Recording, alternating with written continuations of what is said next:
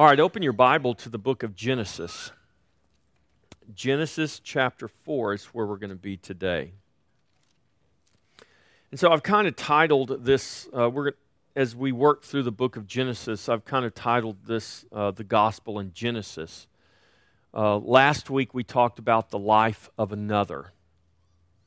And today we're going to talk specifically, the title of my message today really is a question, and the question is this: what marks your life?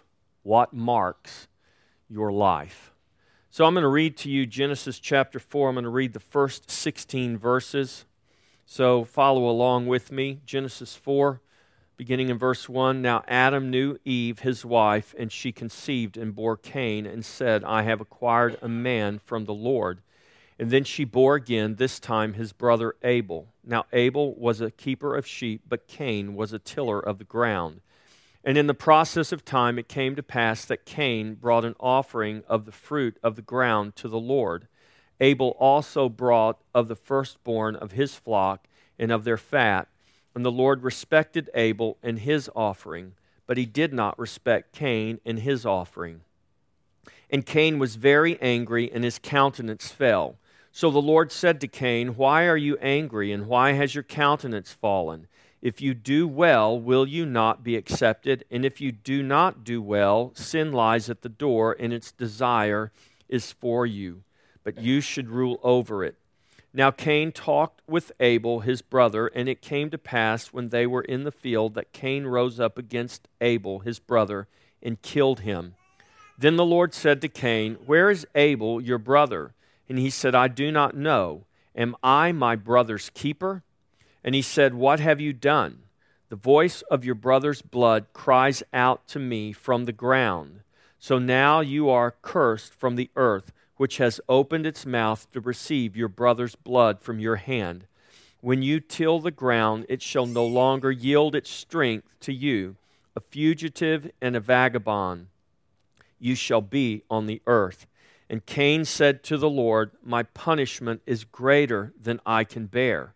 Surely you have driven me out this day from the face of the ground.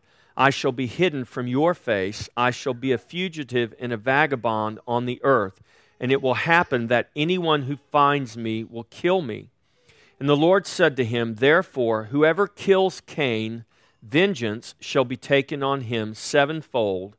And the Lord set a mark on Cain, lest anyone finding him should kill him.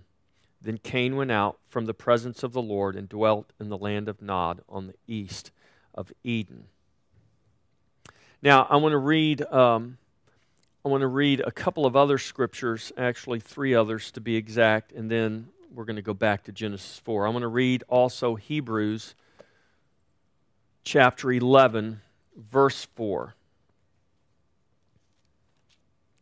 Hebrews 11, verse 4 says, By faith Abel offered to God a more excellent sacrifice than Cain, through which he obtained witness that he was righteous, God testifying of his gifts, and through it he being dead still speaks. I want you to notice that the word gifts there is plural. Matthew, while we're in Hebrews, go over to Hebrews 12. Hebrews 12:24 says, To Jesus, the mediator of the new covenant, to Jesus, the mediator of the new covenant, and to the blood of sprinkling that speaks better things than that of Abel. So we have a reference here back to Abel and the blood of Abel.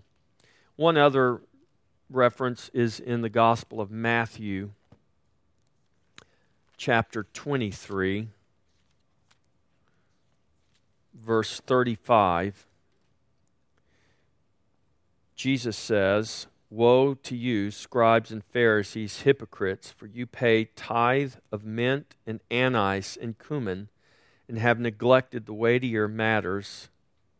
I'm sorry, I'm reading the verse instead of the chapter number. It's verse 35 in chapter 23. That's a good scripture too, though. I could have kept reading that, but verse 35, that on you may come all the righteous blood shed on the earth, from the blood of righteous Abel," so Jesus calls Abel righteous, "to the blood of Zechariah, the son of Berechiah, whom you murdered between the temple and the altar." Just a quick note here. That's really not, it doesn't have anything to do with my sermon, but this is just a little part is free, okay? In the Jewish scripture, the order of the Jewish scriptures is Genesis, and the last book in the chronology is 2 Chronicles. Ours is Genesis to Malachi. They have all the same books in the Old Testament scriptures. It's just that the Hebrew scriptures are put in a different order. So all the books are the same. So when Jesus makes this statement, "On you may come all of the righteous blood shed on the earth, from the blood of righteous Abel to the blood of Zechariah, the son of Berechiah," he is saying, in a sense, all the blood, on you may come all the righteous blood shed from Genesis to 2 Chronicles. He there, in a sense, defines the Old Testament scriptures. Well, why is that important? Because Jesus only quoted from the Old Testament scriptures. Jesus never quoted from the Apocrypha. The Apocrypha, in our Protestant Bibles, we don't have that. It's the books that chronicle or that were produced in the 400 years from the last prophet Malachi, who prophesied before Jesus came, to the coming of Christ. There were 400 years. The Jews call it the 400 years of silence. Those are the apocryphal books. And Jesus never quoted from those, but yet Jesus makes a reference from Genesis to 2 Chronicles. In other words, he says everything in these Old Testament books. Just kind of an aside there. So he talks about the righteous blood that's recorded throughout the Old Testament. So it wasn't just that Abel and Zechariah were the only righteous blood shed. It was all the righteous blood, from the blood of Abel, the first human blood shed, to the blood of Zechariah, this prophet of God in the temple. Now let's go back to Genesis chapter 4. So this is our text, Genesis 4, 1 through 16. And I want to go through just a few of these verses and highlight some things before we get into the meat of our message. So first of all, I want you to see this in Genesis chapter 4. Let's just begin reading in 1. It says that Adam knew Eve, his wife, and she conceived and bore Cain and said, "I have acquired a man from the Lord." And then verse 2 says, "Then she bore again, this time his brother Abel."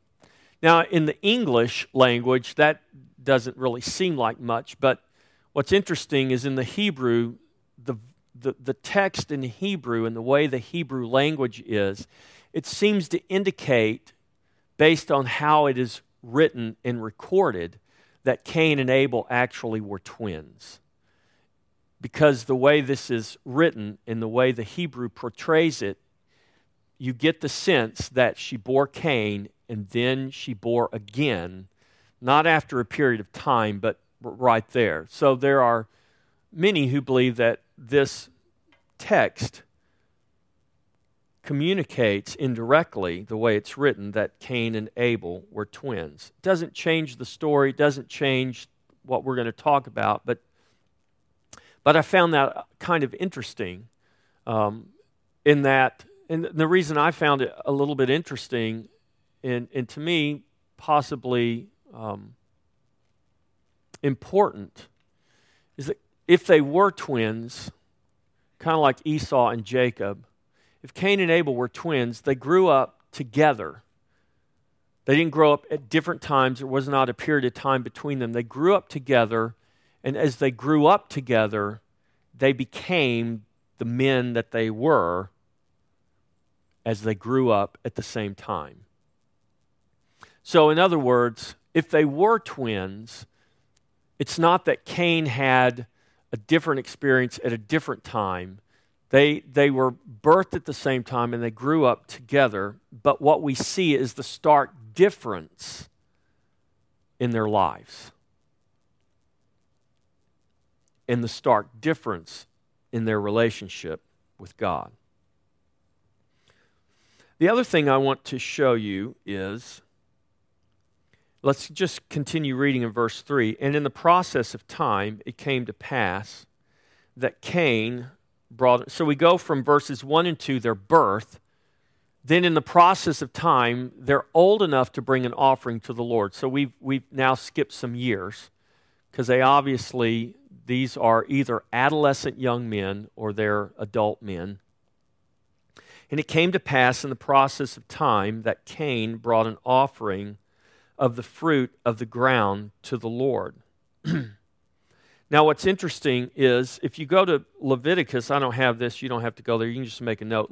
Leviticus chapter 2, verse 1 talks of an offering. It's a peace offering. It's not a peace offering. It's an offering an acknowledgement offering. It acknowledges, it's an offering to worship God, and it's called, in Leviticus 2 here, it's referenced, it says the same thing, that they brought the fruit of the ground. Let me just read that to you real quick. I think it's Leviticus 2:1. Yes, if anyone brings a grain offering to the Lord. So it's called a grain offering, and this grain offering was the fruit of the ground. What was that? Could have been wheat, could have been barley, could have been anything. And if you read Leviticus 2 there, you'll see that you could bring it in different forms. But what's interesting about the grain offering is not a sin offering. It's an offering of worship. But that offering does not acknowledge sin. Why is that important? Well, I think it's very important. So Cain brought the fruit of the ground. He brought a grain offering to the Lord. Abel, I want you to notice, I don't know what translation you're using, but it's in the original text. Verse 4 says, Abel also brought. Now, that also doesn't mean Abel also came to bring an offering like his brother Cain did. It says, Abel also brought of the firstborn of his flock. Here again, in the text, it seems to indicate, now remember when I told you when we read Hebrews 11:4, and it talks about the gifts Abel brought, not the gift, but the gifts, plural. This word also seems to indicate that Abel also brought the fruit of the ground. Abel also brought a grain offering, but it doesn't mention Abel's grain offering other than he also references that. But what it mentions by name is that the also included with the grain offering, he brought a lamb. Abel also brought of the first fruit, the firstborn of his flock, and of their fat. So Abel brings a slaughtered lamb, a sacrificed lamb, in addition to, it seems to indicate in the text, a grain offering. So I want you to note that. Let's see, what else do I want you to note? Those were probably the two main things. And then we'll talk about maybe another when we get toward the end of the chapter. Now, the reason I wanted to point out those two specific things, that it's very likely that Cain and Abel were twins, but more importantly, to understand the difference between their offerings. If we just read this at first glance, Cain brings the fruit of the ground to the Lord, Abel brings a lamb. God rejects Cain's offering, but he accepts Abel's offering.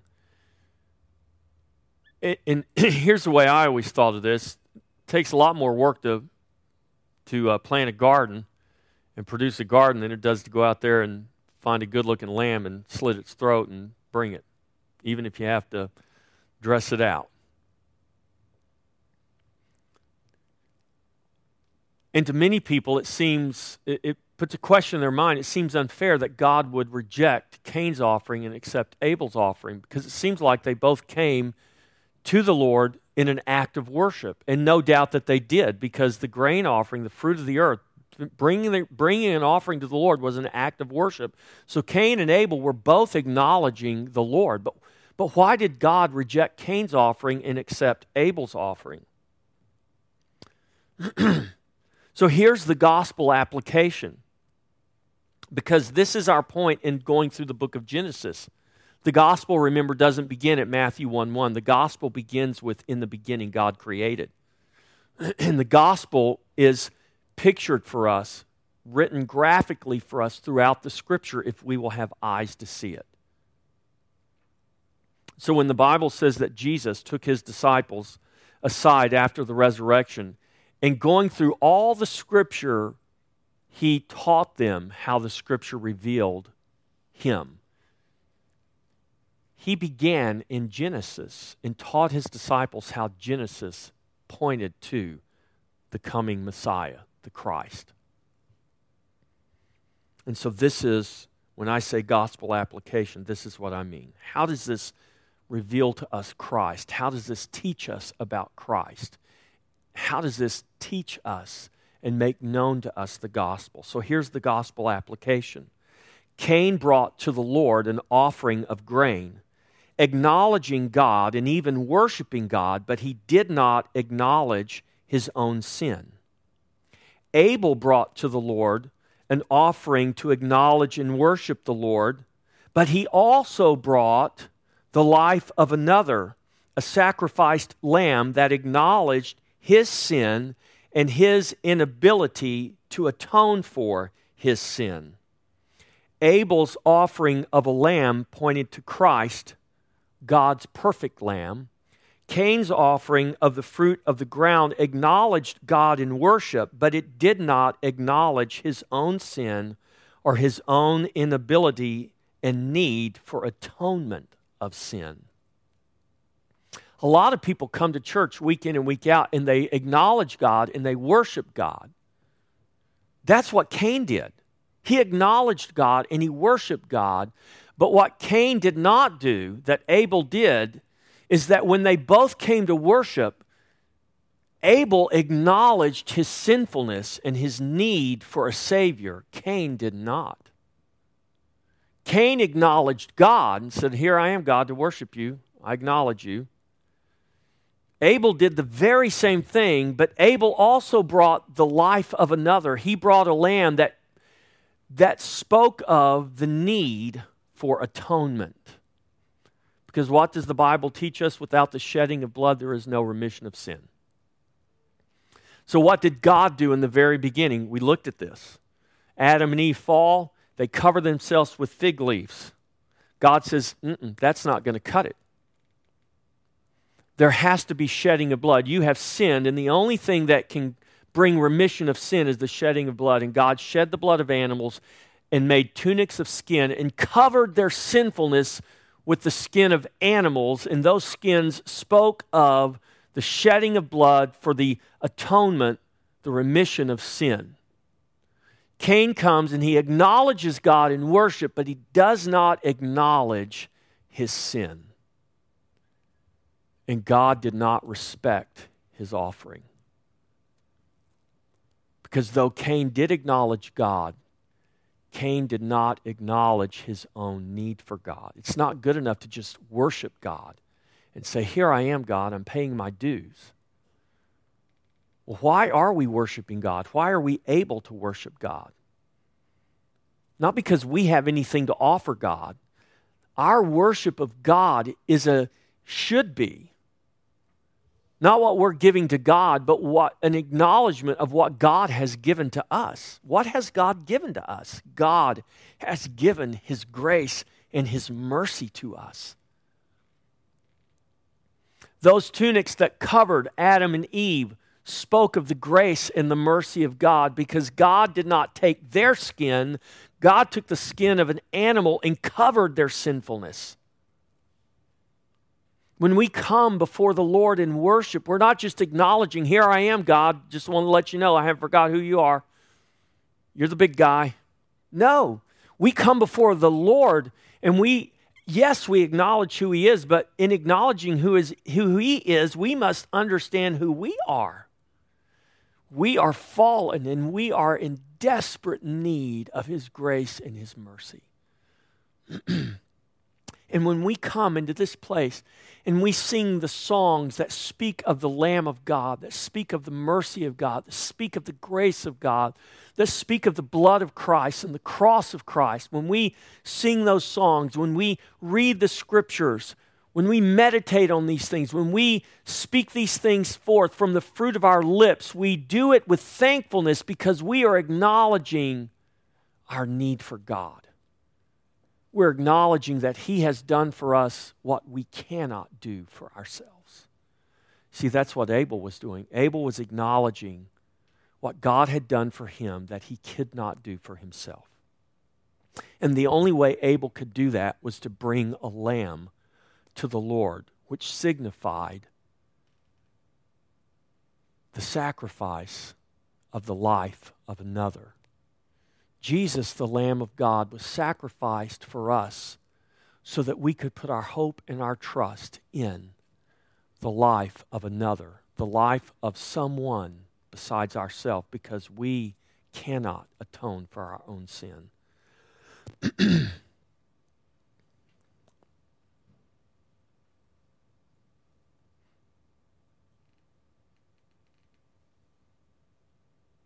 Both lives, Cain and Abel's life, were marked by blood. For Abel, it spoke of life, though he was the one murdered. For Cain, the blood spoke of death and certain judgment. It is the same today. The blood of Christ speaks either life or death. It speaks either justification or judgment to all who hear. The question is, which is it for you? Does the blood of Christ speak justification or does it speak judgment to you? Because every time the blood is preached, every time the gospel is preached, the message either brings justification or it brings judgment. And this is exactly what we see in this account here. God says to Cain, the blood of your brother cries out from the ground. Hebrews indicates that the blood still cries out from the ground. But the only difference is now there is a greater blood. There is a blood more powerful than the blood of Abel crying out. It is the blood of Christ. And the blood of Christ cries out. Do you hear its cry? God the Father does. And when we declare that the blood is crying out, when we declare the message that the blood speaks to us, for those hearing that message that we call the gospel, it is either bringing justification or it is bringing judgment. Because we're either going to accept the gospel and be justified, or we are going to reject the gospel and we shall be judged. So now let's get to our question today, and our question is this: what marks your life? So if you notice in verse 15, it says that the Lord set a mark on Cain. So Cain was marked by God, but his life was already marked in many ways. Now, why did God mark Cain? Well, the Bible says God marked Cain because Cain was afraid that because of who he was, because of what he had done, unless you think there was no one else in the earth, it's like, well, who's he afraid of? The genealogies in the Bible, you need to understand this about the Scripture. The Scripture does not record every birth in human history. You already knew that, right? Because your birth's not recorded in there. Well, not directly anyways, right? Well, the Bible does not even record every birth by the patriarchs it doesn't record every birth of Adam and Eve. In other words, every child Adam and Eve have was not recorded in the Bible. Now, I can't go through, I don't have time, and this is not the point of my message, but if you actually calculated when Seth was born, we know the Bible says in chapter 5, Adam was 130 years old, I think, when Seth was born. Who was Seth? He's the son born to replace Abel, who was murdered. Cain is banished. Now Adam and Eve have another son, Seth. It seems to indicate, who was Cain afraid of? Obviously, there were other brothers and other sisters and other people. And so Cain is gone. And God puts a mark on his life because Cain was afraid that someone would come and take vengeance because he had killed Abel. And what does God say? Verse 15. Here's another important little note that I didn't mention a while ago, but it's a good note for us. And the Lord said to him, therefore, God is, in a sense, protecting Cain, the guilty one, this murderer. And the Lord said to him, therefore, whoever kills Cain, vengeance shall be taken on him sevenfold. I mean, I don't know about you, but in my humanness, I would say, if somebody killed him, then good for them. He deserves to die. He killed his brother. The guy was innocent. He shed innocent blood. Why are we worried about whether someone's going to kill Cain or not? But yet God says, whoever kills Cain, vengeance will be extracted from them sevenfold. In other words, don't kill Cain. And God put a mark on Cain so that Cain's life would be protected. Did that mean Cain was not guilty? No. Well, how do we understand this? We understand this based on Deuteronomy 32:35 that says, vengeance is mine, says the Lord. I will repay.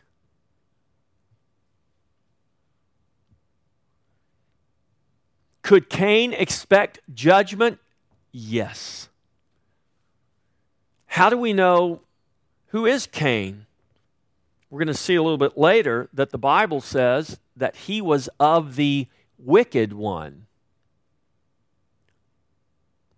When it seems like, this is what the Bible teaches us, even in the Psalms, it says, don't look at the wicked and say, it seems like, because I've heard people say this, and listen, the writers of Scripture said the same things. It seems like the wicked just prosper all the time. It seems like you got drug cartel guys that are, you watch these shows and it's like, man, they're rich, they're laundering their money in all kinds of legitimate businesses and all kinds of things. They got more money than they know what to do with. How come the wicked seem to prosper? How come the wicked seem to live longer than the righteous? Why are the righteous taken and the wicked remain? Those are all things that I've heard people say, and people have asked me. But the Bible asks the very same questions. In the Psalm, it asks that very same question. And here's God's response. Don't worry about the wicked. Because here's the modern day translation of what God says about the wicked. Don't worry about the wicked are going to get theirs. That's exactly what God says. Why? Because vengeance is mine, saith the Lord. So Cain was marked already in many ways. God doesn't physically mark us, but our life is marked in many ways. You don't have a physical mark on your life, but your life is marked in very many ways. So again, here's the question: what marks your life? Now I want to talk to you about three things that we see here in the Scripture. In this story of Cain and Abel, we see that your relationship with God marks your life. That's the first one. We see that your relationship with your brother, spiritually speaking, or your sister, your relationship with your brother marks your life. And the third thing is this: your relationship with others marks your life. So let's talk about these three. Let's talk about your relationship with God that marks your life. Your relationship with God is pictured by your worship. Now, I'm not saying whether you dance or raise your hands I mean, people can express worship differently. I'm a little bit more expressive than some people in worship. So if sometimes I find it hard to not be moving when I'm worshiping. I like to raise my hands, and some people don't, and that's okay. That's not what I'm talking about when I say your worship pictures your relationship with God. We all worship. Do you guys realize that? Every human being on the face of the earth worships something or someone. The question is, what is it that you're worshiping? What or who is the object of your worship? For some people, it's their job, their careers. For some people, it's money. For some people, it's relationships. Have you ever known anyone that is in a codependent relationship? That's a clinical term. Oh, they're codependent. Well, what that really means is they've made an idol out of somebody, and that relationship is what they worship. The problem is the relationship they're worshiping is not God. It's with another human being. Now, I love my wife with all my heart, even though she doesn't believe that I do that all the time, because I don't always act like that, because sometimes she has to tell me multiple times to remember to do things, and for her, it's like, don't tell me you love me, show me you love me. Like if I take out the trash without her asking, that communicates that I love her. When she's got to ask me 25 times and I still forget, I can tell her I love her 57 times. And it doesn't mean anything, because the 25 times she had to ask me to take out the trash and I just, didn't do it. Not because I don't love her, but just because I can't even say because I'm a man, because that's not an excuse either, right? It's just not an excuse, guys. But man, when you're able to do those things without her asking, it's like saying I love you. It just speaks love. So we should love one another, but the object of our worship is God. So we all worship. The question is, what is it that we are worshiping? Who is it that we are worshiping? So worship will mark your life. You see, the worship of Cain and the worship of Abel marked their lives. I mean, it marked their lives eternally. Cain's worship marked his life eternally, and Abel's worship marked his life eternally. Their lives went in very different directions. They had very different outcomes in their life. Abel had a very short life. Cain had a very long life. One was righteous, the Bible says, and the other was wicked. The righteous one died young, the wicked one lived old, and actually God put a mark on him and protected him so that no one would kill him. But their worship marked their lives. How you acknowledge God, that's your worship, will mark your life. How you acknowledge your sin, that's your repentance, will mark your life. Abel acknowledged his sinfulness before God and brought the life of another in sacrifice and worship to the Lord. Cain brought the fruit of the ground. He brought a grain offering. He acknowledged God, but he did not acknowledge his sin. And even later, when God says, "Where is your brother Abel?" his response to God was, "Am I my brother's keeper?" Which right there showed us something about Cain's attitude toward his sinfulness. There was no repentance in Cain. The only remorse that we see in Cain was the remorse that life was now going to be hard for him, that life was now going to be dangerous for him. That was the remorse that we see in Cain. There was no remorse that he killed his brother.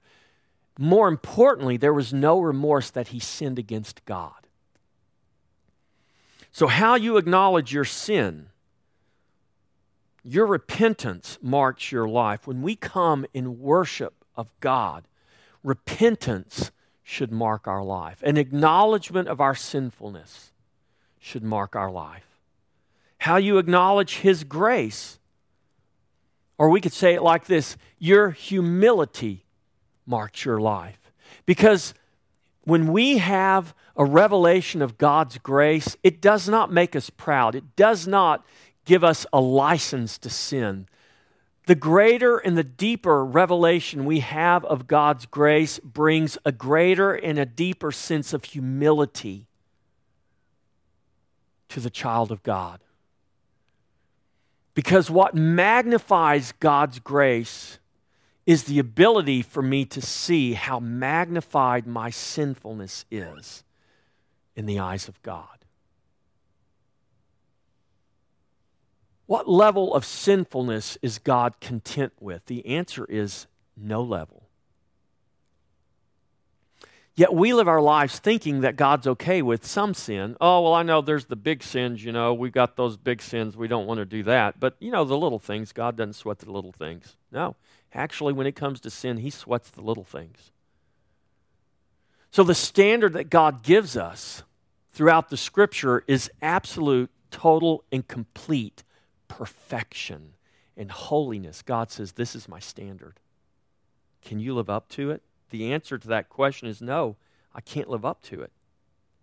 So Cain brings his best offering to the Lord, but he does not acknowledge his sinfulness.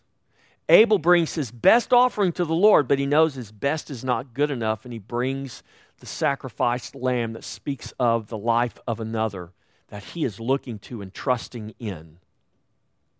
And he acknowledges his sinfulness before God, and God accepts his sacrifice, his offering.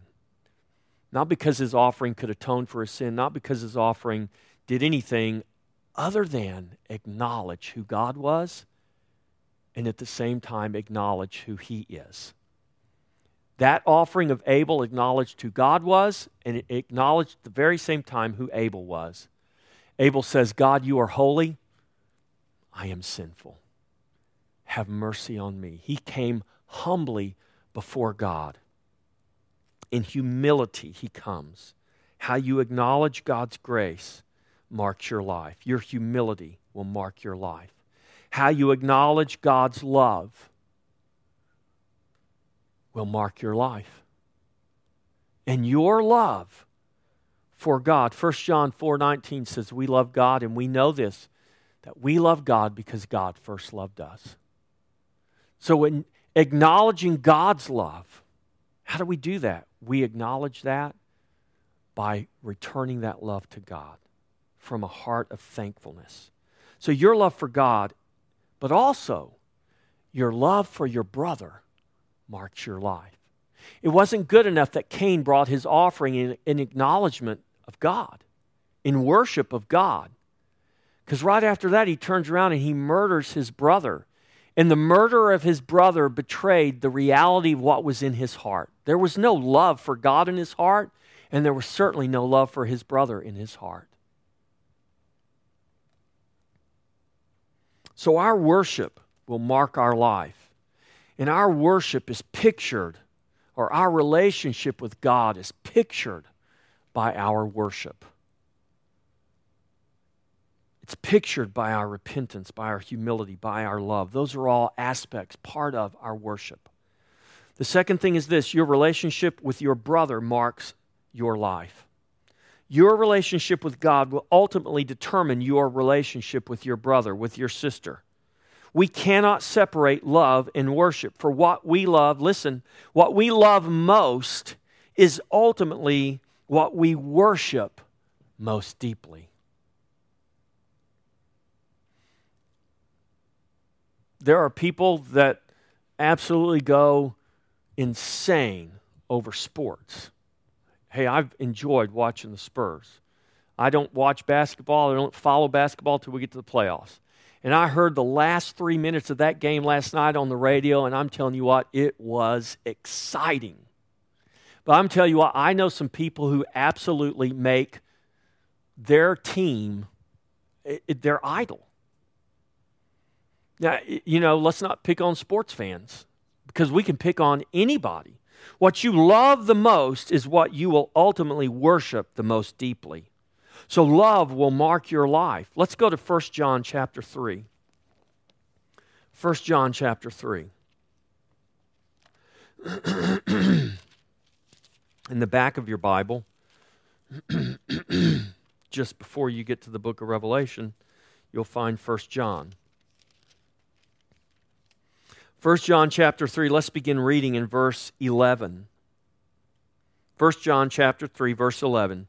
For this is the message that you heard from the beginning, that we should love one another. Look, not as Cain, who was of the wicked one, and murdered his brother.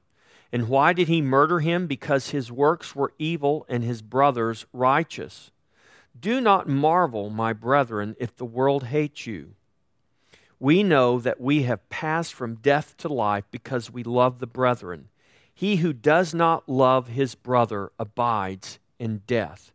Whoever hates his brother is a murderer, and you know that no murderer has eternal life abiding in him. So your love of God will determine your love of your brother. Now, while you're in 1 John, let's turn over another page to the 4th chapter of 1 John, and let's read 1 John chapter 4, verses 20 and 21, the last two verses of the chapter. If someone says, I love God, and hates his brother, he is a liar. For he who does not love his brother whom he has seen, how can he love God whom he has not seen? And this commandment we have from him, that he who loves God must love his brother also. So how you love your brother will determine how you love God. So do you get that? Your love of God will determine how you love your brother. And how you love your brother will determine how you love God. Because the Bible says we can't say that we love God and hate our brother. If we do that, the Bible says the love of the Father is not in us. So your relationship with your brother marks your life. Then we get back to Genesis chapter 4. And from verse 13 to verse 16, we see Cain has received the pronouncement of his judgment. He's been cast out. God says, look at this in verse 12, he says, a fugitive and a vagabond you shall be on the earth. And Cain said to the Lord, my punishment is greater than I can bear. Surely you have driven me out this day from the face of the ground. I shall be hidden from your face. I shall be a fugitive and a vagabond on the earth, and it will happen that someone who finds me will kill me. Cain did not have any doubt that there would be people who wanted to end his life. Why do you think that is? There had to be something. There was something about Cain's life, or we could say it like this. There was something about his reputation that was going to affect his relationship with others. So God puts a mark on him and pronounces that anyone that kills him, he'll be avenged 7 times. So your relationship with God marks your life. Your relationship with your brother marks your life. And we see here when God cast Cain away and he goes out to wander the earth, your relationship with others marks your life. What do I mean by that? Your relationship with others in the world is important to your witness in the world. We do not live to please or to appease the world, but we live to give glory and a witness to Christ in this world. What is reputed to mark your life, the glory of God or the shame of men? Now that's a question. What is reputed to mark your life? Is it the glory of God or is it the shame of men? Your reputation is important in relation to your witness of God's glory. So your reputation will mark your life. Proverb 22:1 says, a good name is to be chosen rather than great riches.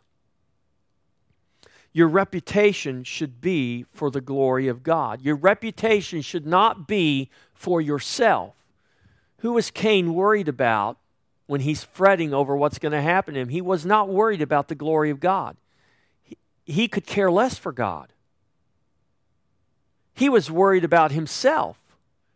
He was worried about his reputation because he was worried about himself. And so you see this in people's lives. They work very hard to maintain a good reputation, but it's not for the glory of God necessarily. It's really for themselves.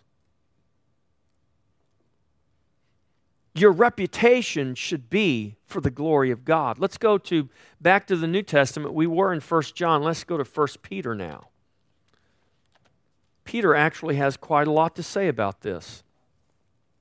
Let's go to 1 Peter chapter 2. So 1 Peter is right before 2 Peter, which is right before 1 John. It's back in the back of your Bible, near the book of Revelation, just a few books before that. 1 Peter chapter 2, let's look at verse 20. For what credit is it if when you are beaten for your faults, you take it patiently, but when you do good and suffer, if you take it patiently, this is commendable before God. In other words, who cares if you endure your punishment patiently if you deserve to be punished? If it's like, if you hang around people, law enforcement, they'll say, do the crime, do the time. Listen, if you do the time patiently, there's no commendation there because you did the crime. So, yeah, you need to do the time and you should do it patiently. But Peter says, what is commendable is when you do good and you suffer, if you take it patiently. This is commendable before God. Let's go over to chapter 3, verses 14 through 17. 1 Peter 3, verse 14, but even if you should suffer for righteousness' sake, you are blessed. And do not be afraid of their threats, nor be troubled, but sanctify the Lord God in your hearts, and always be ready to give a defense to everyone who asks you for a reason for the hope that is in you, with meekness and fear, having a good conscience, that when they defame you as evildoers, those who revile your good conduct in Christ may be ashamed. For it is better, if it is the will of God, to suffer for doing good than for doing evil. Now, Proverbs says a good name is to be chosen rather than great riches, but not at the expense of the glory of God.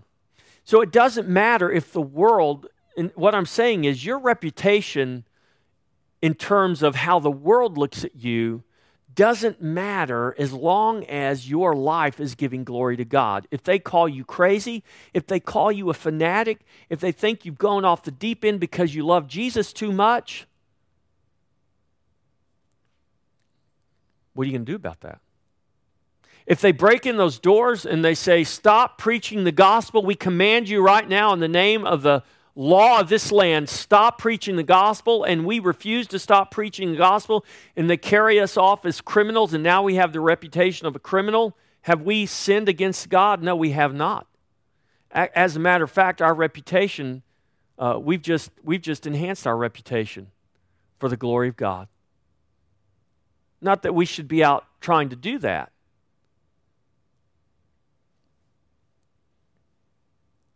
But these believers that Peter's writing to, their names were being defamed for the glory of God because they were Christian. Abel's name was defamed because of his worship of God, to the point that his brother killed him. Cain's name was defamed for an unrighteous reason. Abel's name was defamed by his brother for a righteous reason. Which would you rather have? If your name's going to be defamed, let it be defamed for the sake of righteousness and the glory of God. So your relationship, I think there's one more verse, verse 4, chapter 4, verse 14 through 16. Peter writes, if you are reproached for the name of Christ, blessed are you, for the Spirit of glory and of God rest upon you. On their part, he has blasphemed. On their part, he is blasphemed, but on your part, he is glorified. But let none of you suffer as a murderer, a thief, an evildoer, or as a busybody, meddling in other people's matters. Yet if anyone suffers as a Christian, let him not be ashamed, but let him glorify God in this matter. So your relationship with God should determine your reputation. I'm going to say that again. Your relationship with God should determine your reputation. In Christ, our reputation is washed by the blood of the Lamb. I'm going to read you one more scripture from 1 John, then we're closing. 1 John 1:7, our reputation is washed by the blood of the Lamb. But if we walk in the light as he is in the light, we have fellowship with him, with one another. And the blood of Christ cleanses us from all sin. If we walk in the light as he is in the light, we have fellowship with one another. And the blood of Jesus Christ, his Son, cleanses us from all sin. In Christ, our reputation is washed by the blood of the Lamb. Everybody has a past. Doesn't matter what your past reputation is. Even if you were a murderer, there is forgiveness. Because Jesus says we've all committed murder in our heart. When we've called our brother a fool or hated our brother.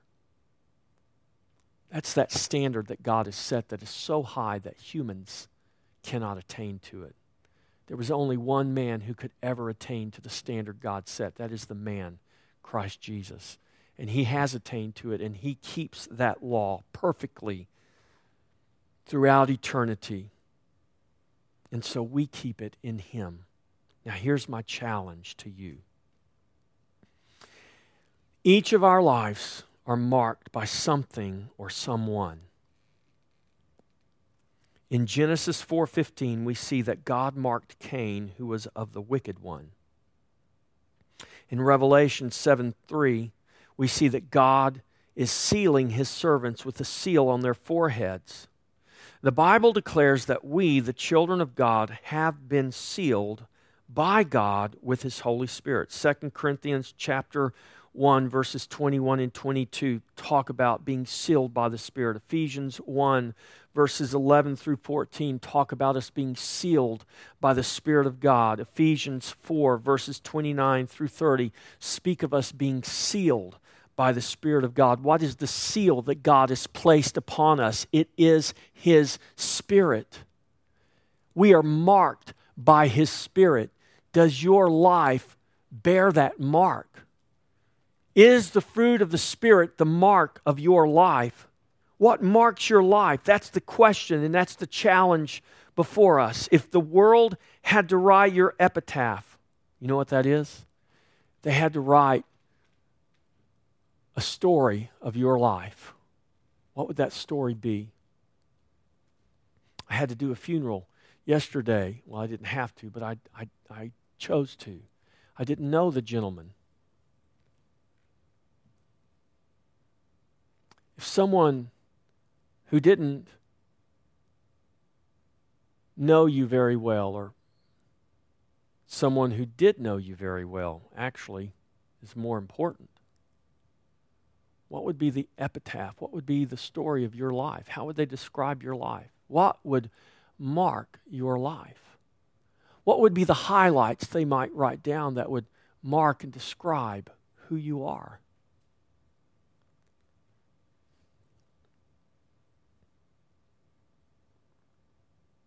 If others wrote their memory of you, what would it be?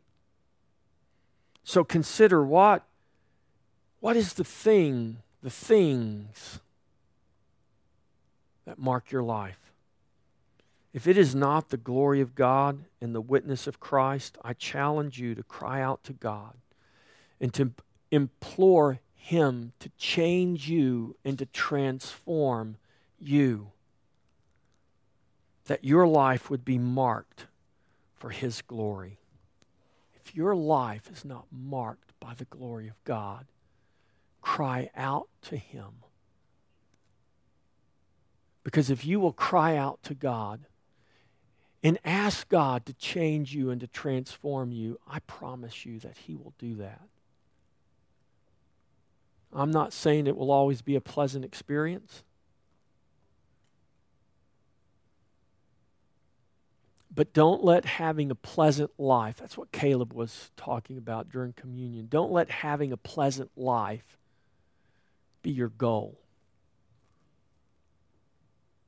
Let a life that glorifies God and bears witness to Christ, let that be your goal. Strive for that. Pray that God would give you that life for His glory. Amen? What marks your life? Let's all stand.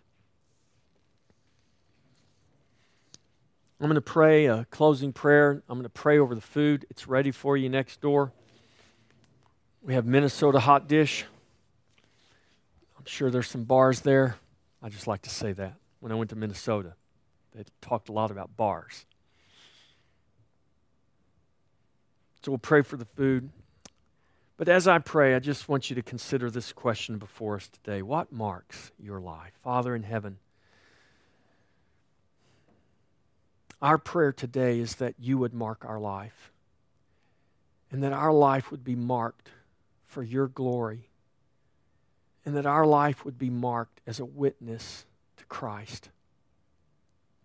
That if the world had to write our epitaph, Lord, if those that knew us, whether casually or the most intimately, and they had to write an epitaph of our life, God, that it would be a story marked by the glory of God, marked by a desire that Christ would be seen and Christ would be known, that the seal of the Spirit that's been given to us by grace through faith in Jesus Christ would mark us and it would reveal the life of Christ in us. Lord, we pray that the church would desire that above anything, above health, above wealth, above prosperity, above so many things that she seems to be chasing after and naming and proclaiming.